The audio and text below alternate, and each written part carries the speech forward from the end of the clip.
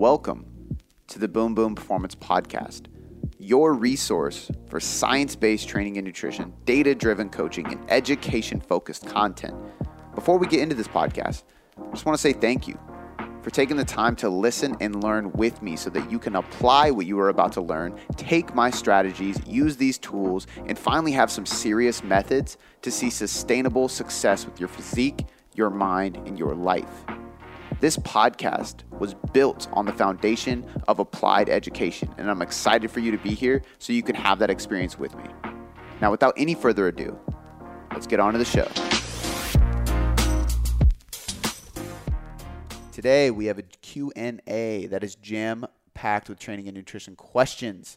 Before we get into this podcast, I just want to make a couple quick announcements, and then we're going to get right into the questions. The first one is I want to take this time to shout out our sponsor. This podcast is brought to you by Top Notch Nutrition. You can save 10 to 15% on any supplement purchase right now if you click the link in the show notes or head over to topnotchnutrition.com/discount/boom boom.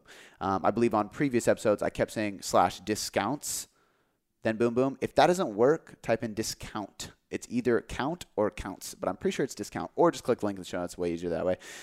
They actually just came out with an immune supplement that I highly recommend to a lot of people. Just given the state of the world and what's going on and the fact that we're indoors more, we're not getting as much sunlight. It's really, really important to protect your immune system right now, which you can do through training, obviously healthy nutrition, but you can also take some kind of supplementation to boost your immune system and kind of provide you that multivitamin bang for your buck. And their immune product is really cool. It's really good. I take it every day, and you can grab that now. The other announcement real quick, guys, if you want to help me grow this podcast, which I would highly appreciate, head over to iTunes, leave us a 5-star rating and review. If you do not have an Apple iPhone, I believe you can still search the podcast on Google and just do it on your browser. I had a couple of people ask me that question, like, hey, I have an Android. How do I leave you a review? I'm pretty sure you can just Google search the podcast. You should be able to view the iTunes on a browser window for our podcast, and you can leave us a 5-star rating and review there, and I would really appreciate it. You can also head over to Instagram and share a screenshot of the episode and tag me so I can share it on my story and spread the message even more. All right, without any further ado, let's get into the questions. Do I need, like, nipple cones? To hold your shirt away? Yeah. Actually, let's have some random banter before we get into the podcast. We can start it right there. So 2 things. Just a funny story about the tattoo situation. Explain what happened. So, that you got a tattoo. Yeah. So I got my entire chest tattooed. And 3 days, I was planning on 2. We got done with day 1. He's like, dude, there's no way. I need you for another day. And I was like, fuck. All right. And that was day 1 was on the sternum. Horribly painful. You went Thursday, Friday, Saturday? Yeah. No, Wednesday, Thursday, Friday. So I ended up having to skip the Warrior event on Friday. I mean, ouch. I had been doing the Warrior thing for 8 weeks. So I did the whole thing. It was just like that last finale thing that I had to miss because he takes 3 years to book with now. Yeah. So I was not doing it. But we were on day 2, and so he did the chest in the middle, and then we were on day 2, which was the cheer up, which is the side that's not healing right now because I ripped a piece off of my shirt, which I should know better. I've had so many tattoos. I was gonna say, dude, I was talking to him on the phone. Never been through the healing process before? I was talking to him on the phone, and he was like, you could tell he was trying to make sure I didn't blame him, and he was like, there was nothing I did wrong, but I was like, dude, I'm not blaming you. I fucked up. I have plenty of tattoos. You've tattooed me for 3 days straight before. I don't know why I put a shirt on. But it's hard to not have a shirt on for 4 days. Yeah. Literally just all day. So I'd leave the tattoo shop, walking to my truck in Seattle shirtless, get in my truck, drive home, eat dinner shirtless, hang out shirtless, wake up shirtless. I worked from home all day shirtless on Monday. What do you think, Shannon? All day long. All day. What do you think of me? Dream come true.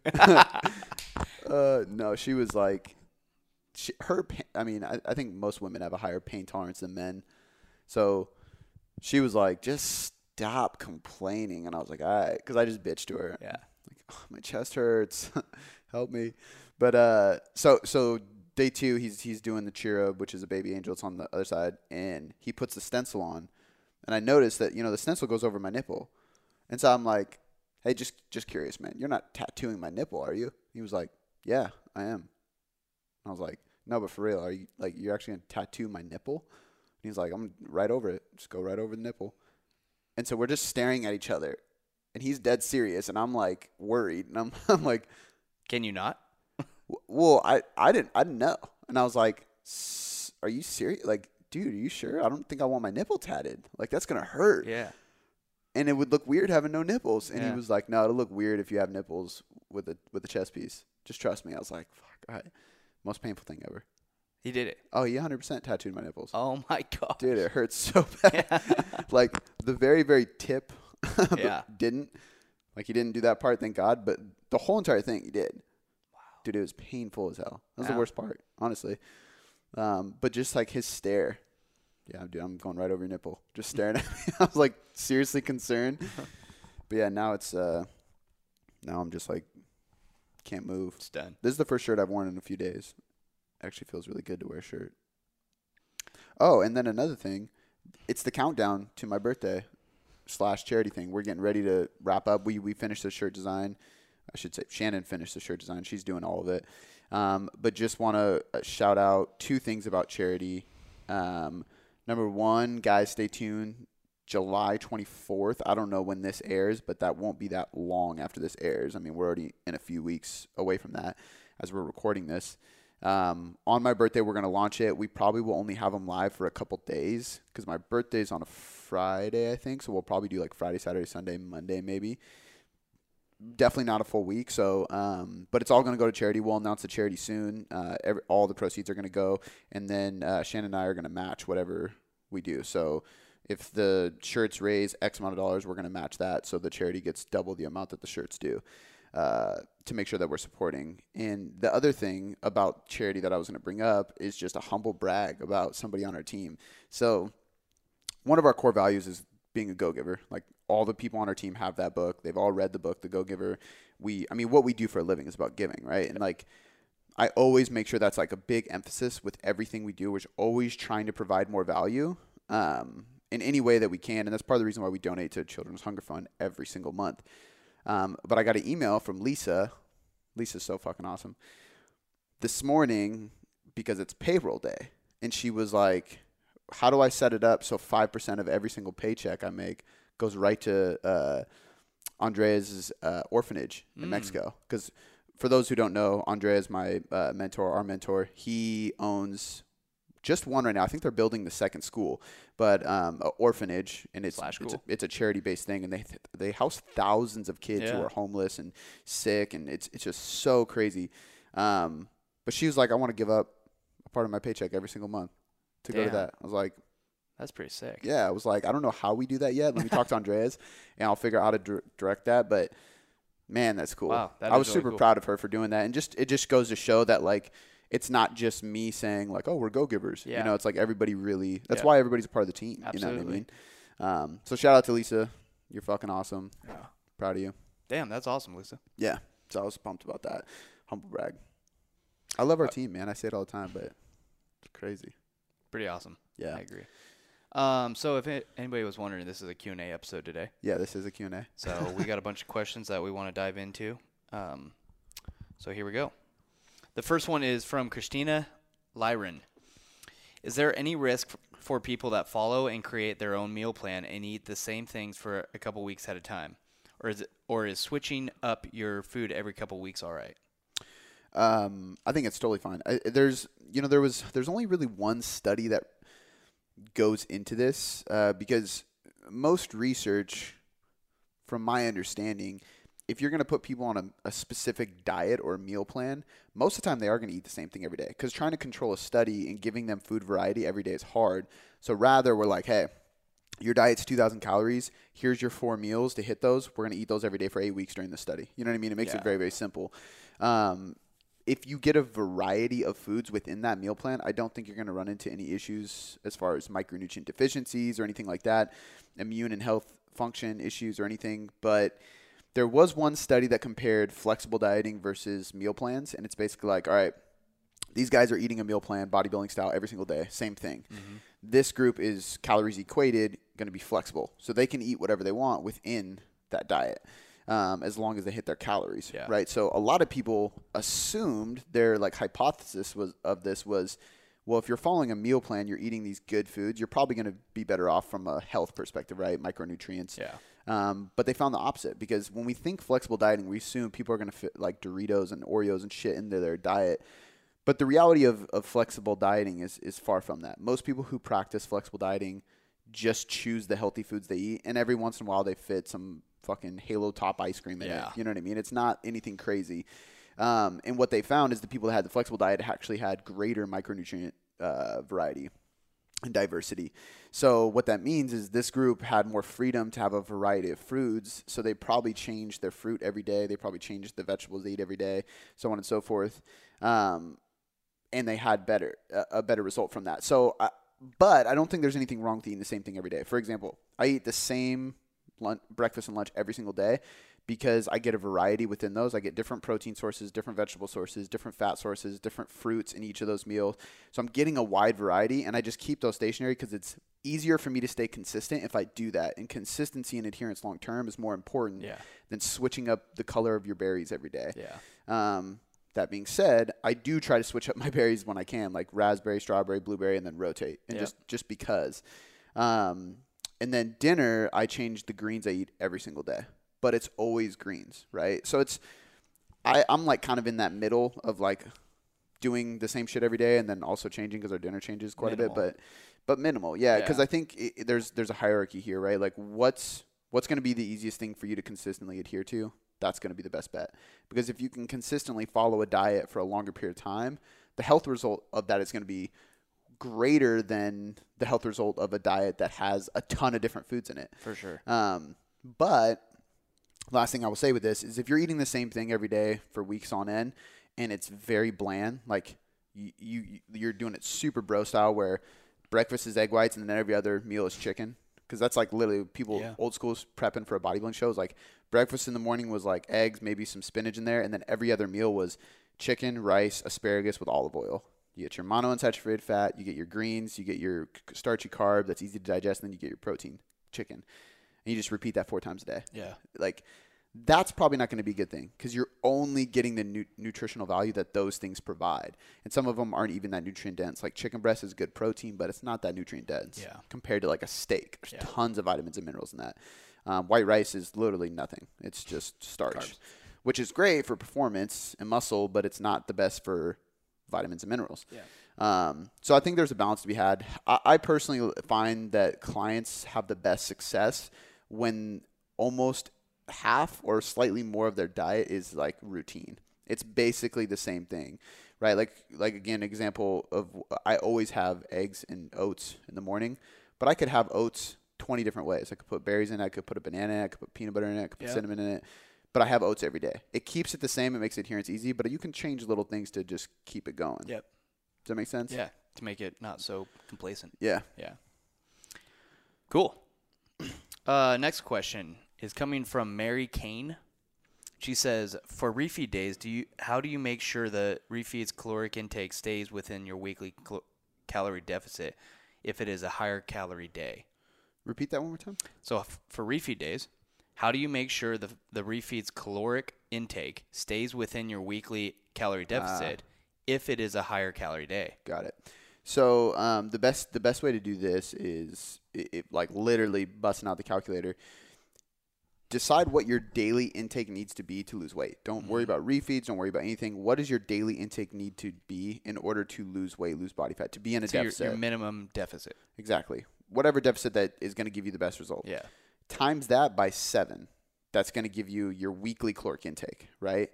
That's your grand total number. Now you can take that deficit, make it smaller, add a refeed day, and still stay within that weekly. There you go. Does that make sense? That's Absolutely. kind of like a weird math thing. But so, for example, if I was like, okay, well, I want 100 more. Just take a little bit more out of each day and add it to that one day. Exactly, but keep it within that weekly budget. Yeah. But you can only find that weekly budget if you find your current, like the calorie deficit you need to be in, and you times that by 7, because that gives you 7 days of the deficit. But I mean, it could be as simple as like, oh, I want 100 grams more carbs on that day. Okay, well, 100 divided by 6, you're going to add about that to your refeed day. Exactly. Yeah. And you're going to pull that out of each day, 6 days, because you have one refeed day. If you have 2 refeed days, it'd be a little bit different. You could go you would do 100 divided by 5, and that would be 20, right? So you have 20 grams Perfect. pulled out of each Yeah. day and then added on to those days. Absolutely. Sounds like that's exactly what she's looking for. Yeah, it's super, super easy. And that's typically what, like when I'm creating a prescription for somebody, it's exactly what I do. I'm going to figure out, and I even do this with people.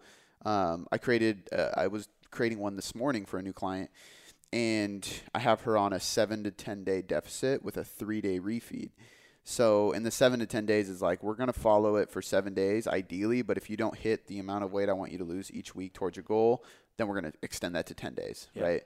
But I do the same thing, and I just divide it by 7 or times it by 7 or by 10, I mean, because you still have to factor that in. Even though her like diet week isn't 7 days, it's actually 13, because if we did a 10-day deficit plus a 3-day refeed, that's one cycle. Yeah. Right? So you still do the math the same way. It's just on a different scale. Absolutely. And I think it's important to look at it that way versus a calendar week, because your body doesn't give a fuck if it's Thursday, right? Like training is the same way. There's microcycles, like Built for You, the ebook that we have. Built for You is a 7-day microcycle, so it's a 7-day training week, like a normal calendar week. But you can change that to go upper lower rest, upper lower rest, upper lower rest, and I think that ends up being 10 days. And if you do like 4 days of training per week, it ends up being 13 or 14 days of a microcycle. It doesn't matter, because by the end of the 4 rounds of that program, you're doing the same amount of volume, same amount of training session. That's the goal. Yeah. So sometimes it's good to not look at things from a calendar block. For sure. Yeah. I was laughing inside because you always say with training, your muscles are stupid. Yeah. Your body's stupid. It's so funny. I told Travis that, different Travis, Travis Hunt, that yesterday, because what did he say? He was like, so he's had like serious back issues. Yeah. And so he's always in here doing just He had like surgery. Yeah. Yeah. No, he had, he did stem cells. Did he do surgery too originally? In Portland? That was stem cells. Oh. Yeah. And so he's actually, shout out to Karan Hawkins. He's working with him on like a bunch of mobility stuff, but he'll come in, do a ton of his mobility work. And then, lately, I mean, he watches me and CJ lift. He's like, dude, I feel like I need to do something. Yeah. Like I'm feeling better, but I don't want to hurt myself. Yeah. I was like, dude, just do some curls, do some lateral, like keep it simple. And he was like, well, what kind of curl should I do? I was like, I mean, it doesn't matter. He's like, well, I mean, what's best? Cable curl or dumbbell curl or barbell curl? Like, what would you recommend? I was like, bro, muscles are stupid. It doesn't matter. They just know resistance. Yeah. So if you're doing a curl, you're doing a curl. If you're doing a curl 3 times a week, there's reason to change. I mean, we posted that video where you're doing the different joint angles. Yep. There's reasons for that. But for the most sense, it's just applied resistance. For sure. You know, it doesn't know that like, oh shit, this is a dumbbell, I'm going to grow differently. Yeah. It's like, this is applied resistance. This is hard. I need to get better, bigger, stronger in order to do this. Yeah. Period. Yeah. Just like your body doesn't know it's Thursday. Yeah, exactly. I need to get Tim Vagan. He was, I always say college professor, but he's a teacher. He's a mentor. It's weird to say college professor if he's not like a scientist to me. That's 100% accurate. It's only if it's a scientist. No. All college teachers are professors. 100%. Okay. Well, I didn't know. I never call him. A professor is a teacher at a collegiate level. Well, I always call him a mentor because, I mean, outside of school, I shadowed him in his gym. Yeah. He introduced me to Luca. He's that too. Yeah. But I need to get him on the podcast because he was the one that I did a thing for the school a couple weeks ago, and he mentioned it. He was like, when are you going to have me on? And I was like, man, I wanted to get you down here, but when COVID, so I told him, I was like, whenever you're ready, man, you can come down. Because the school shut down, so we can't do it there. But he has like, that'd be wild for him to see this place. Oh yeah, I know. Just because he is the very first person. Yeah. It's cool having conversations with him because he's watched literally. He was the first person in the industry I ever met. Yeah. I was 18 when I met him. Yeah. It's crazy. And I mean, I went to one of those speakings with you. When you talk in front of his class, and yeah. He's always just like, you guys could do this. This is the goal of this class. This is like, he's kind of an ideal student that, grew into what I preach here. Yeah. And stuff. And just like, he was kind of just.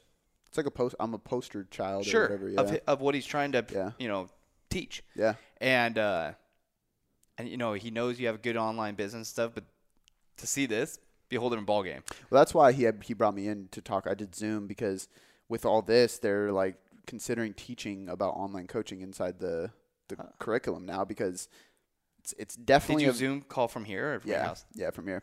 It's a valuable thing you for walk them around to with know. your laptop and no, show? I didn't. But I was like teaching them about that, so yeah, it's just cool too because it would be cool to have him on because of that, but also because his history in fitness, dude, is wild. I mean, he was smart. He was a college rower, which is you have to be so jacked to be a collegiate rower. I want to say he was in Florida. I don't know if it was Tampa University or what, but or USF or something. But he was a collegiate rower, and then he went on to train Olympic swimmers. He trained some NFL people. He does a lot of rehab stuff. I watched him take somebody he was in a race car driving accident. I want to say in Australia.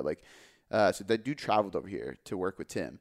And that might be completely butchered. I don't know where I'm getting Australia, but I feel like he's from Australia. But he was in a wheelchair because he was paralyzed from this race car accident, waist down, couldn't move. After however many years of working with Tim, he walks. He's totally fine. Sick. They're like, you'll never walk again. You're paralyzed. There's no fixing that. Yeah. And Tim literally rehabbed him through movement and fitness. It's fucking crazy. I still actually don't understand. Yeah. Because he's on another level with like nerve damage and stuff like that. But so smart, and he knows so many people. Gray Cook, Charlie Wangroff, Michael Boyle, Dan John, like all the legends in the space for people listening that are like old school trainers or just know the old school trainers. He knows literally everybody. Wow. Like on a name basis. That's sick. It's wild, dude. That's cool. But even Susan Kleiner, I had her on the podcast, and she was like, "Oh, I love Tim. I know Tim." And it's like just nuts. So just fucking Highline Community College. It would be so Why cool is to he a have him on. Highline? Yeah. Well, so Highline Community College got ranked like top 3 personal training institutes in the entire country when I was there. Why? Yeah, because no other community colleges have a degree that you can get in personal training. It's literally my degree, 2-year degree is literally personal training and health coach. So the only non-fitness classes I took was, biology, but to an extent you can still apply that to human physiology. Sure. I took business math, which could be applied. That when you walked out on? No. That was business. That was, I think that was Business 101. Yeah. Yeah, that was the one I walked out on before I got into this. But yeah, 2 years straight of just all fit. Business of personal training, business math, risk, liability, and insurance. So you have a class just to learn about why personal trainers get sued, what can happen, how to avoid injuries, how to make a gym safe.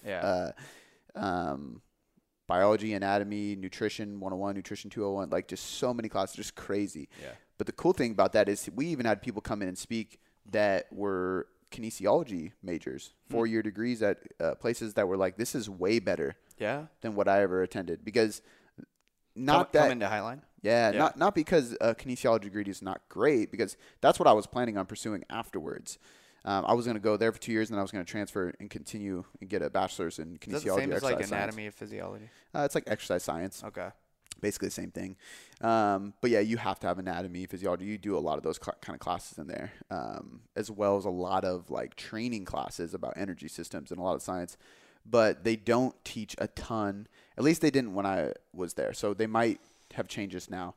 But I had people that were like, don't do it. Just go get experience, because we don't learn half the stuff that you guys learn in here about actually training people in real life. Yeah. Like actually running a business, actually connecting and communicating, actually prescribing macros and nutrition. Yeah. Like they don't learn that at those exercise science, at least for the majority of the colleges. For sure. But I remember I reached out to a guy named Nate Green, who I always looked up to, and was like, man, I'm in a pickle. Like, should I transfer? Should I go? Should I pursue this? And he was like, I have my degree. I wouldn't recommend it. I was like, damn, really? And he was like, man, like, the program you're in is great. You're getting connected with Luca. I know Luca. Just go get experience. And I was like, all right. And when he said that, I was like, I'm not going to go. Yeah. I took his word and just started interning and working for free. And I'm really glad I did, because it gave me a head start. Yeah. But it's actually such a early start in life. Yeah. At a young age. I wish that Highline Community College was in like downtown Seattle, because I think because it's in Des Moines, it doesn't get the notoriety that it could, because it's such a good fucking program. Yeah. But it's in Des Moines. Like, who else besides Tim makes it so good? Tim is the head director, but I'm on the board of directors. So like if you go, like I would have to go to meetings like once or twice a year. But if you go to those meetings, they're not going to like, I don't get paid for it, so I don't but I want to participate in making the program better, and I agreed to be on the board. So basically, it's like a round table of like graduates and or fitness professionals. Luca was on there, Dan Swinsko, the PT, was on there, like a bunch of really successful people. Yeah, and we're all on the board and just making the program better, giving our feedback and stuff, which is really cool. But I think that I just think that Des Moines is not. Yeah, most ideal spot. I mean, it's for ghetto. Yeah, but for not recognition, but like getting your name out there. Yeah.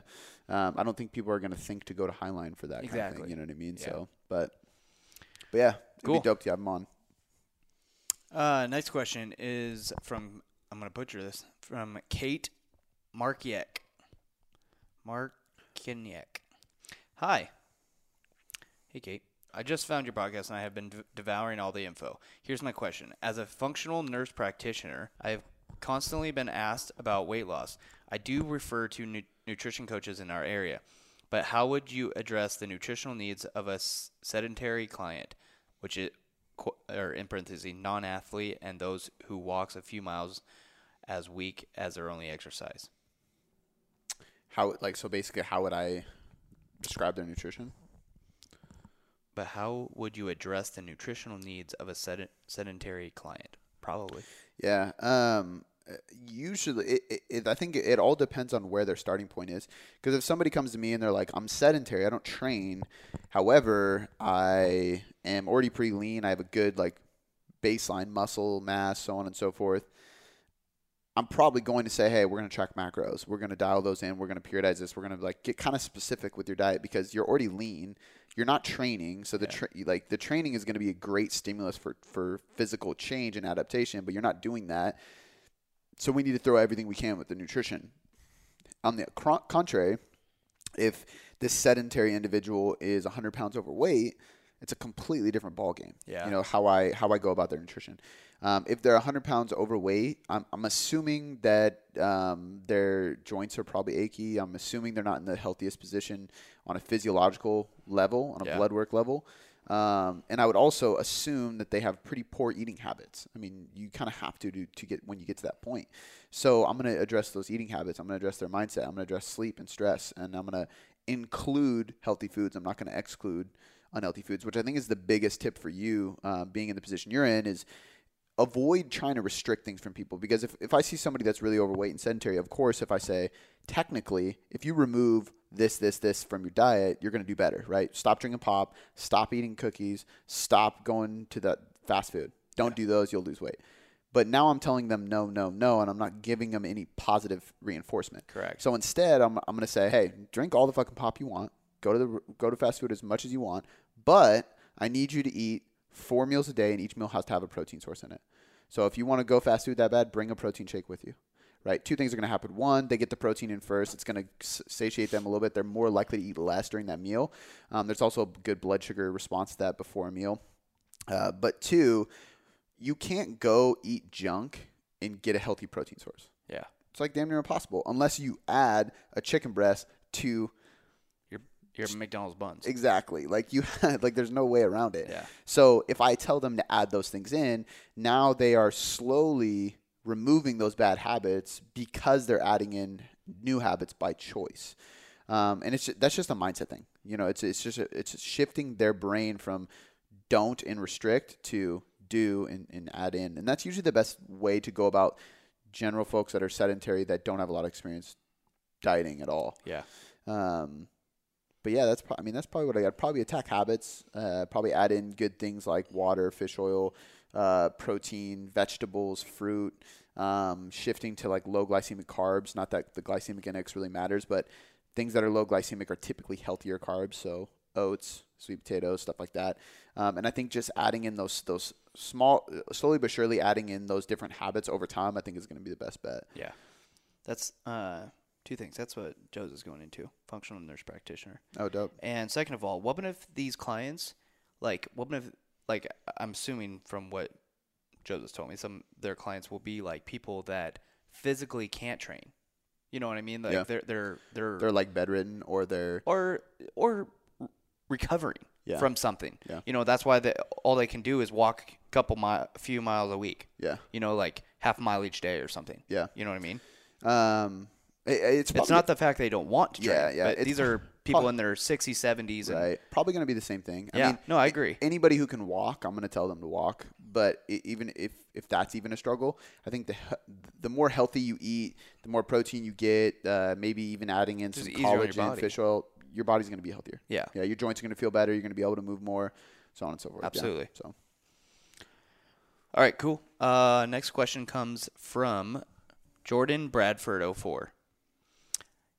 I'm just in the beginning processes of starting my own online personal training and nutrition coaching business and wanted to let you know that you and Brad Jensen are the two that I am looking up to and idolize the most. I really love your approach to coaching and the way you break down and explain your points on the podcast. Any tips or pointers to a person that's just starting out? Shout out to the sober bodybuilder, Brad Jensen, new dad. Dude's a gangster. He is a gangster. I love that guy. He's honestly one of the funniest people I've ever met too. Oh my god. He's so good to talk to. So goofy. So goofy. Great guy. So his actual question were what tips for someone that's just starting out. Okay. So he DM'd me and I actually said, "Yo, do you mind if I just do this on the podcast because that's such a hard DM to write." Yeah. But I mean, like kind of like the last podcast we did, the top 5 thing. Yeah. And I wonder if he asked this before that came out. So if you haven't listened to that, maybe we'll link it in the show notes and you can listen to that one. I think that's because we hammered out some good ones on the podcast. But I think like for anybody starting out, like there's a few like hard, like for sure things I would do. I would first read the book, Start With Why, because I think so it's Start With Why? Yeah, that's the book. I think it's by Simon Sinek. Or Start With the Book. Why? No, Start With the Book, Start With Why. So the book's actually titled Start With Why. There we go. But it's a really good book on it tells a lot of stories of other companies that did things right, but it helps you kind of discover your why. Like, why are you starting a business in the first place? And I think that's important because you need to share your story and your message in order to build something powerful. And if this is who I'm thinking of, what was his name? Jordan Bradford? Yeah. We were kind of going back and forth a little bit. Very, very powerful story. Lost his daughter. It made him go into fitness. It was the only thing he can control in his life. And that's why he started a business. So I was like, dude, you have such a powerful story. You need to share that. Yeah. Like you need to preach that message because it shows how fitness and nutrition can get you through any hardship. Right? I think that's why right now I do think the fitness community is a really cool place because, I mean, there's always bullshit in the fitness community and fake people and there's so much chaos and sadness going on in the world right now that I think a lot of people are choosing fitness, are choosing training, are choosing running, are choosing activity. They're choosing yoga and meditation and all these different health components because it's something that they can control to try to put them in a good place, right? In a time where it's really hard to be in a good place. Like I'll be the first to admit, this is probably the most stressful, anxiety-ridden time I've ever lived through. Mm-hmm. You know what I mean? So it's really, really cool. But sharing that story helps people get through that as well during their hard times. But Start With Why is a great book to help you understand that. I would read Story Brand or Building a Story Brand. I think any business owner needs to read that. It's such a powerful book to tell you how to share your message the right way and connect to people. Story Brand? Building a Story Brand. There you go. I'm pretty sure I'm going to be attending the workshop. It's virtual, obviously, but I just got to make sure it works with my schedule. But it's like a 2-day workshop from those guys, which would be really cool. But that would be another one. I would read The Leader Who Had No Title because I think that's just a really good book to show you how to work fucking hard, no matter where you're at in the company. Like everybody's equal. Everybody needs to put in the same amount of effort.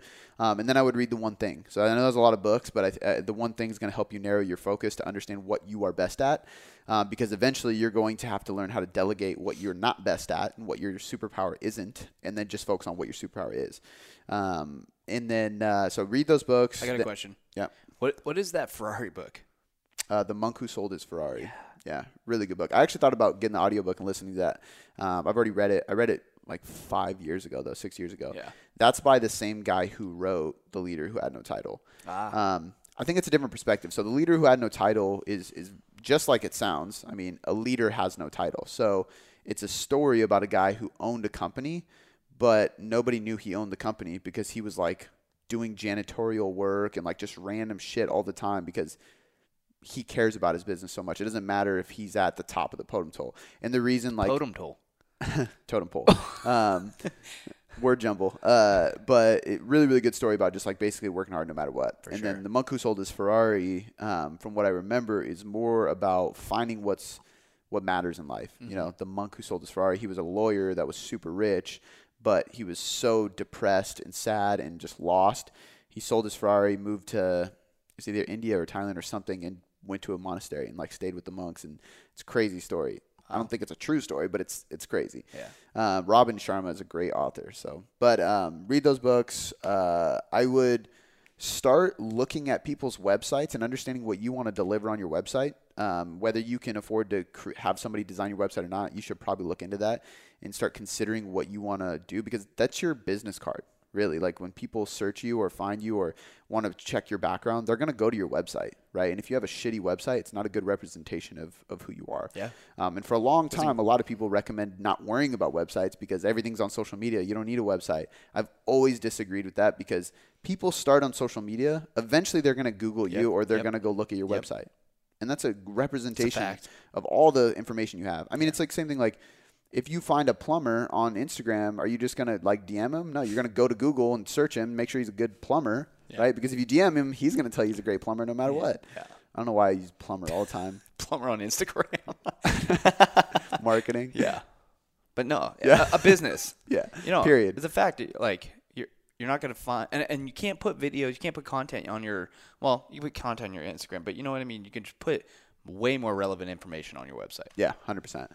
And another good example of that is like, you know, people will hit up guys who are ripped on Instagram and just be like, ask them for coaching or whatever, right?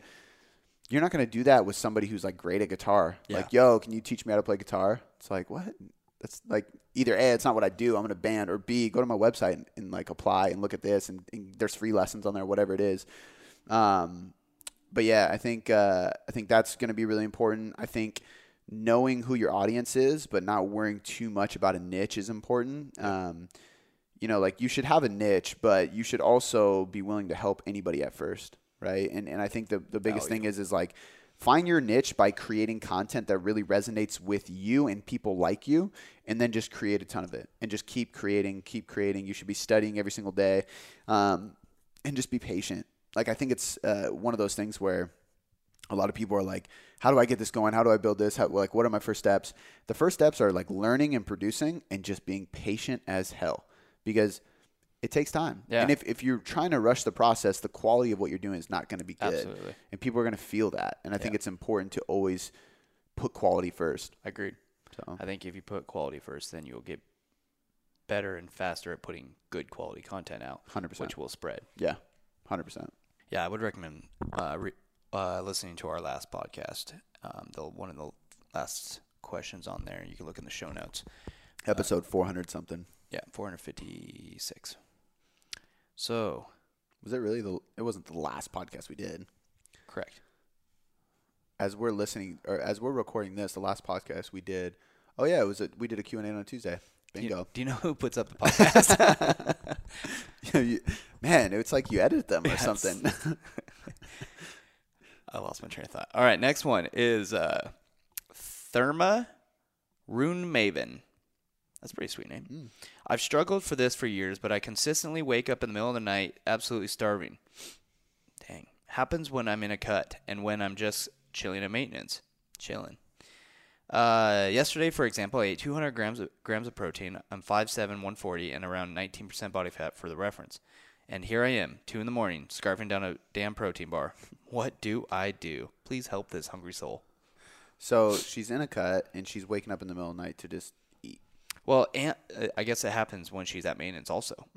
But so does she drop any stats of her body weight or calories or anything like that? I mean, no. She ate 200 grams of protein and still starving. So there's a few things I would say. Like, number one, if what I say doesn't help, shoot me an email, Cody@tailoredcoachingmethod.com, because I would need more data. Yeah. Like, I need to know what's your weight, what is your maintenance, because a lot of times people, like that person I created a prescription for today, the reason I was helping her is because she's been trying to lose and she's not. Yeah. And so she was eating about 2,000 calories, right? And she's pretty active, so it's a good amount of calories for her. I mean, it's not like a ton of calories for her. But I calculated her maintenance to be about 2,250, which tells me that her maintenance is probably between 2,000 and 2,500. But if she's at 200, she's still within her maintenance. She's at the bottom of that maintenance. Even though she cut 300 calories and didn't lose weight, she's like, why aren't I losing? It's because you're still in that maintenance. So sometimes it happens in the reverse. And that's why I'm saying to her, like, are you actually in maintenance? You actually might still be in a deficit, and that's why you're hungry. The other side of it is as simple as food selection. Like, what foods are you choosing? Like, are you choosing foods that have high fiber? Are you choosing foods that are very micronutrient dense? Are you choosing foods that have enough water in it, that have enough sodium with it? Are you adding sodium to it? Because if you're depleted in sodium, electrolytes, you're dehydrated, you're missing vitamins and minerals. If you're training a ton, sweating a ton, and drinking a ton of water, which means you're urinating a ton, you're going to be depleting water-soluble vitamins. Are you pretty lean? Because if you're super lean, you might be depleting fat-soluble vitamins. Did she say 5'7", 140? I mean, that doesn't seem... Nope. Brain's pretty lean. Yeah. So my assumption is probably you're not at maintenance, even though you think you are. I think you probably need to reverse diet a little bit higher. And you might be depleting. I mean, when people get lean, that's why I always say, like, take a multivitamin, take a greens drink. Shout out to Top Notch Nutrition. It's a little shameless plug. But do those things when you're doing a cut and you're getting super lean, because the leaner you get, the more likely you are to deplete fat-soluble vitamins. They bind to fat, right? And water-soluble vitamins bind to water. If you're depleting water because you're sweating, training, urinating, so on and so forth, you're going to be depleting those as well. So it could be a micronutrient thing, could be a stress thing. It could even be like a food selection and a meal timing thing. Like, if you're eating all your calories in the morning and then you're like eating small meals at night, that's probably why you're waking up hungry. Yeah. So maybe I always find it best. Like, I do best when I have one big meal in the morning and then one big meal at night. And then I have like a small meal in the middle of the day. It just always seems to work out best for me. For sure. So yeah, I mean, those are a few things that I would do. Otherwise, I would need a little bit more data to see all your stats. But I think honestly, I think it's just a food timing thing, or you're just not really at maintenance. And if you're super lean, like, I think people need to stop like teeter-tottering on the edge. You're either in a deficit, get ready, grind, cut, or you're out of that deficit clearly and you're at maintenance and you're feeling good. Because if you're at maintenance, you shouldn't be having crazy cravings. You should be sleeping great. You shouldn't have super high stress. You should have progressive training. And if you're not, you're probably just not there yet. Yeah. And correct me if I'm wrong, but at maintenance and in a deficit is a significant difference. It should be. It should be, yeah. Not to where, like, hey, I'm 200 calories up now. I'm in yes maintenance. and no. The only reason I say yes and no is because It depends. It's a significant difference on how you feel. Okay. But it can be a very small difference in calories, right? Because let's say she's at 2,000 and she's like not feeling it, and we bump her to 2,100 and she starts feeling great. That was just that little tip over maintenance. You know what I mean? It's that much of a difference. Now, for somebody who's dieting on 1,500 calories and their maintenance 2,100, we need to add 600 calories to get them feeling better. So it can be a big difference, or it can be like very incremental differences until you finally pass that threshold. So, but again, this might be the exact same answer, but the difference between app maintenance, like you talked about earlier, that minimum app maintenance, or that minimum deficit to where you are losing weight, not like going over that, but just finding that minimum calorie intake to get you in a deficit to where you're losing weight, that is usually I mean, you shouldn't be losing weight in a deficit 100 less calories than where you're at maintenance. Yeah. I mean, unless the only way that would ever happen is like if you're at maintenance, if you're at the bottom end of your maintenance. So again, going back to the client example I had, her maintenance is probably somewhere between 2,000 and 2,500. I calculated it as 2,250, dead center of that. But if she was maintaining, quote unquote, at 2,000 and then went to 1,900, she probably would lose weight because that's below her range. But the problem with that is if you're at the bottom of that maintenance range for a long time, then that's going to become your new maintenance, and that maintenance range is going to lower because metabolic adaptation. For sure. So I always say, like, try to find like your estimated range, and then try to push to maximize that range. Okay. Like, get to the top of that range and then stay there. Gotcha. Because that's the most calories you can consume without gaining unnecessary weight. Exactly what I was thinking. All right, cool. Next one comes from Amy. This has got to be Facebook. No. Emails. They filled out the form. I'm just like, your Instagram's not Amy. Yeah. Remember, guys, there's a form in the show notes. You can ask questions there. This one has a lot of data. I've been reverse dieting since March, and I've gained 10 pounds, going from 1,300 to 1,700 calories. I'm still creeping up, and measurements are going up. I'm 5'9", 160 pounds, and lift 4 times a week. An active mom outside of lifting, so I know my maintenance should be higher. How long do I keep going and gaining? I need to get to a higher calorie level to be able to cut, but I'm way past my comfortable point of body fat. I hate saying this, but hire a coach. That's so hard. Yeah. Like, not only because Why do you hate saying that? because I don't want this podcast to be a selling thing. You know what I mean? That's not the goal of this podcast is to give free valuable information. But at that point, it's hard to do something else. Yeah. Because two things. One, it's almost like they're trying to do it themselves. Yeah. And it's a finicky area, right? Like, so what is the strategy to use to get through that? Yeah. I don't know. There's a couple of them. At least. Yeah. There's a bunch. So what's going to work for you? I don't know. Like, it could be like, you could be not getting enough sleep and just not managing stress. Your training could be not that great, and we could really optimize your training, and then you start losing weight, right, during the reverse because your training's not optimal. Maybe your step count's really low. Maybe, again, stress is too high. Maybe you're increasing calories the wrong way. Like maybe your protein's super low and you're increasing fats because a lot of people will increase fats during reverse because they're like, oh, I want to get my hormones proper. Well, your hormones will be fine at a lower fat point as long as it's at the minimum threshold. Get your carbs up, get your protein up so your adrenals, your stress glands, all that stuff is not taxed, right? And protein is a nutrient that's going to help recovery without adding fat. So you can really increase that during this time without worrying about anything. So there's so many things that I could potentially do, but like on top of that, the difficult part here is the psychology behind reverse dieting. If you're already up, 10 pounds you said? Yeah. 10 pounds. Since March. Know that's one, it's tough. Yeah. Two, it's demotivating. You probably want to give up. Like you need accountability. You need somebody to talk you off the ledge. You need somebody to show you the path and what this is going to look like. And most likely somebody that's going to push you to just get it done, because if you're gaining weight now, but you need more calories, so you're like just barely inching up, you're basically just prolonging the process of gaining weight and feeling that way. Because whether you add 10 carbs a week or 40 right out the gate instead of waiting a month, you're going to gain the same amount of weight. It's either you gain it in a week, you gain it in 4 weeks. Gain the weight, get your body feeling better, and then you can get into a deficit sooner because your body hasn't been hurt as long. I don't like using the word hurt, but it hasn't been under that stress, for as long. So yeah, it's really hard for me to give you an exact answer. But and then the other side of this too is like, how lean are you? Because I've run into women that I've gone on the phone with. 5'9", 160. 5'9" is pretty tall for a girl. So that's lean. Yeah, that's like Shannon's height. But I think.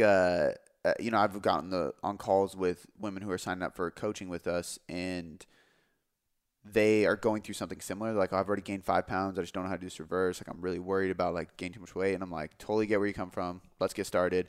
They send their pictures, and I'm like, you're shredded. Yeah. Like if you gained 5 pounds, like one, it's probably all muscle glycogen. Two, if there is a little bit of fat, it's healthy fat because you're so lean. You're leaner than me, and I'm a guy.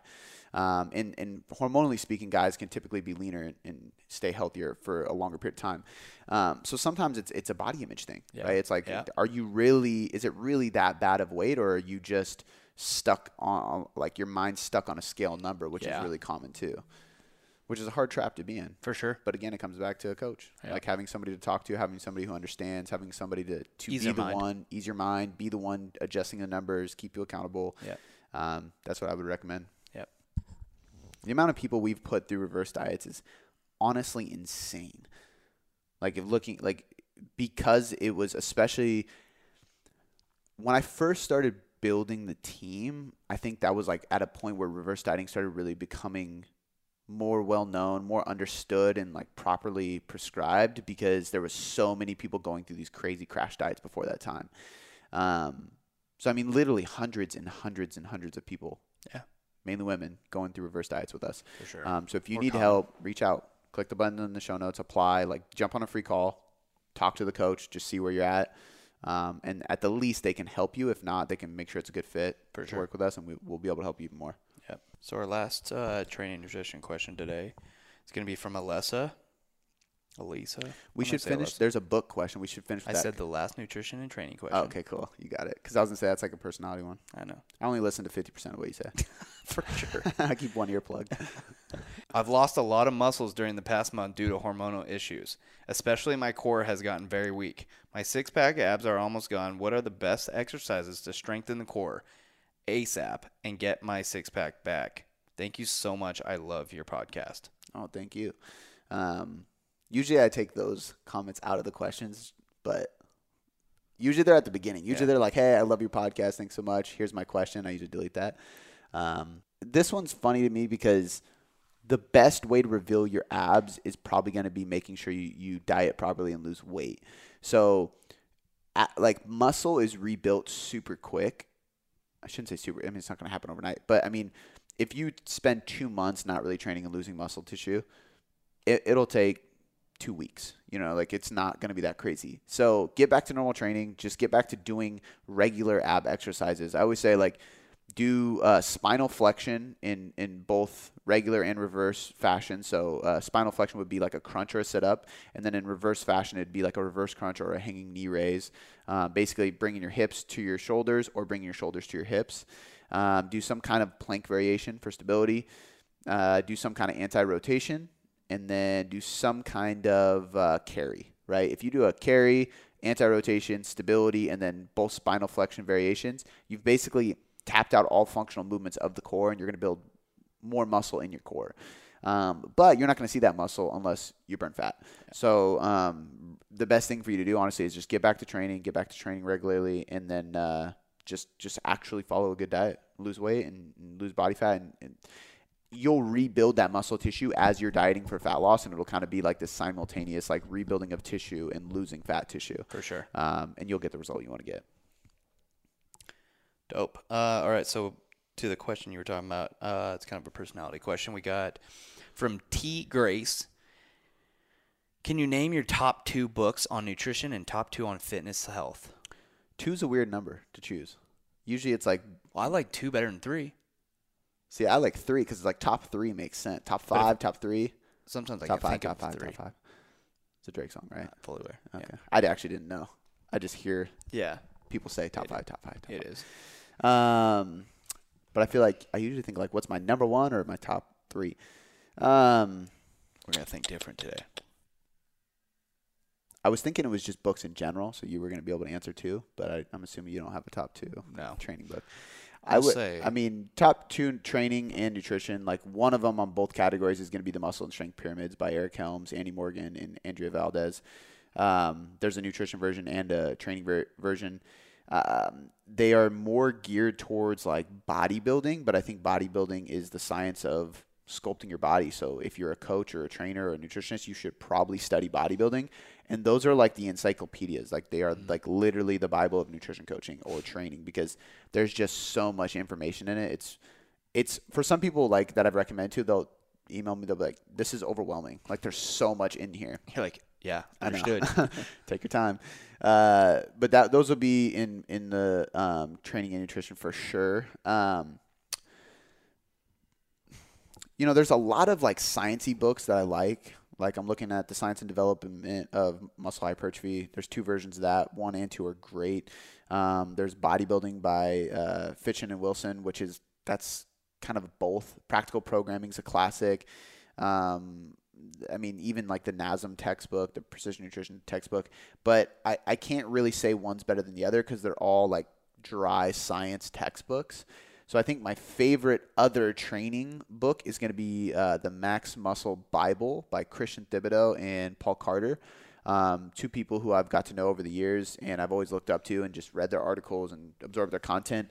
And there is some science in there, obviously, but there's also a lot of like just real world grinding in the gym. Like I think there's so much push to being evidence-based now that people forget about just experience. Like there's people that have just trained in fucking Dungeness gyms for so long that they have so much valuable information about just what's worked. You can't they have things that you can't really do a study on, right?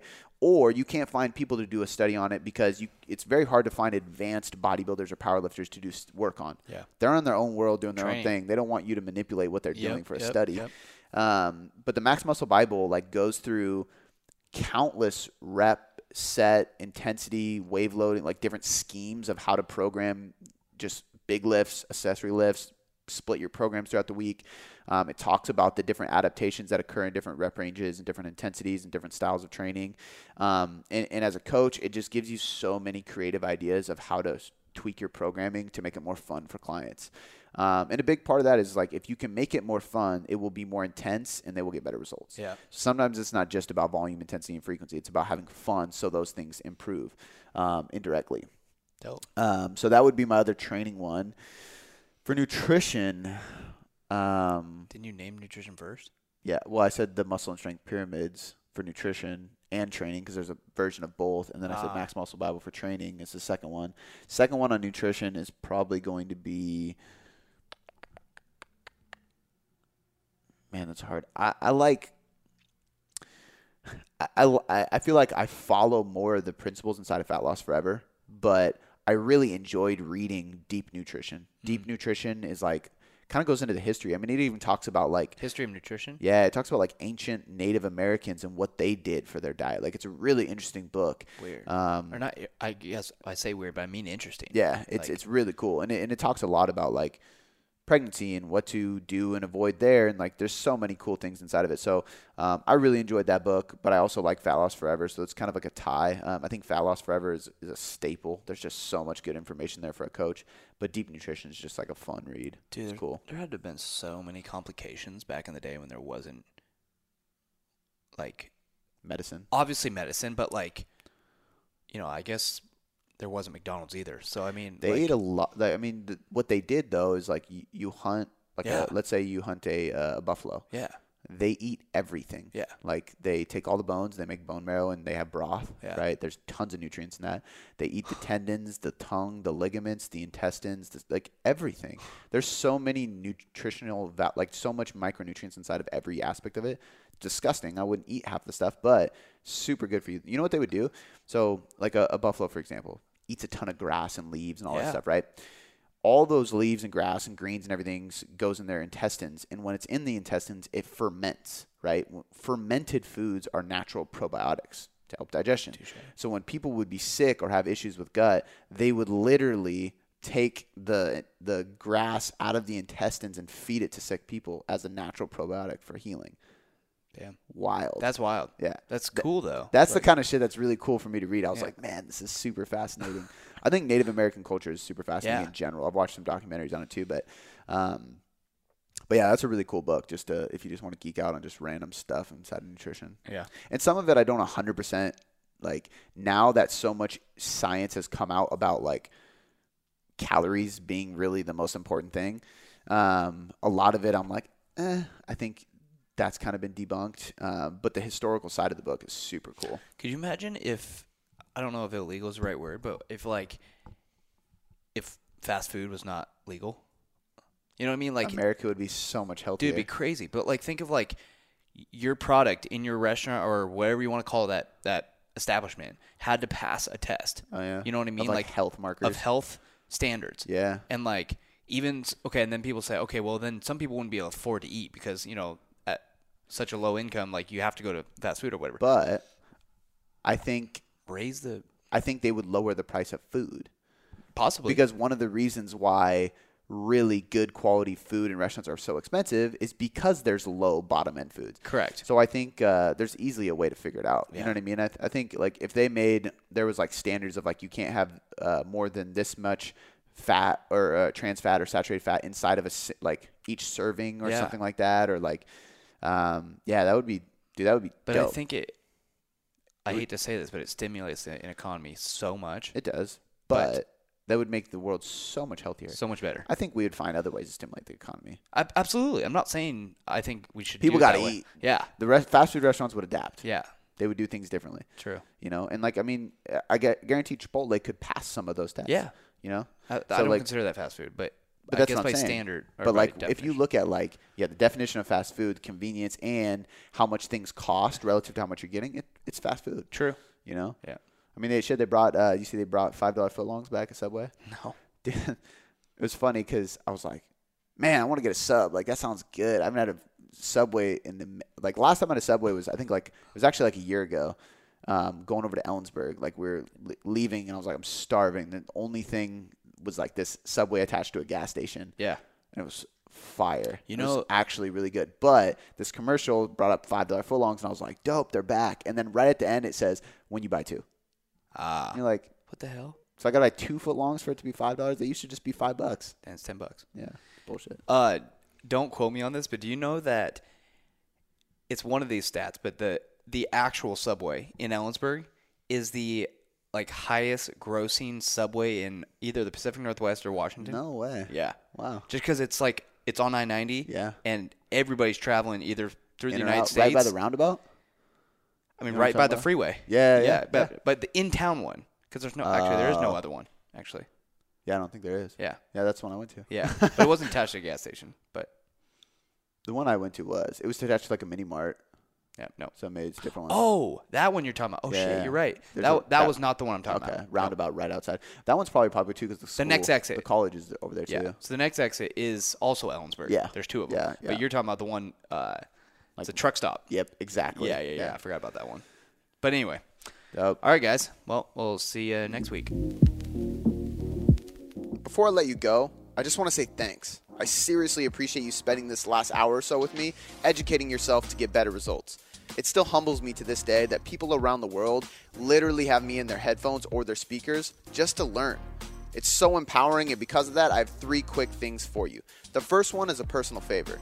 Please leave me a 5-star rating and review on iTunes. When you do this, not only does it help me learn and get better at making podcasts for you to get better results, but it helps us grow inside of iTunes, which allows us to invest more, again, to get you better results. The second thing, head over to boomboomperformance.com/sign-up or click the link in the show notes to get your free copy of the Nutrition Hierarchy. This is everything you need to know about nutrition to change your body composition or performance inside of a manual. I take the leading evidence inside of research and all the principles, methods, and tools based on some of the top professionals in the industry, and I put them all in a book so you can learn more about your nutrition and get better results. The third thing, this is a personal invitation to shoot me a DM on Instagram or email me at cody@boomboomperformance.com. I will help you troubleshoot anything you need.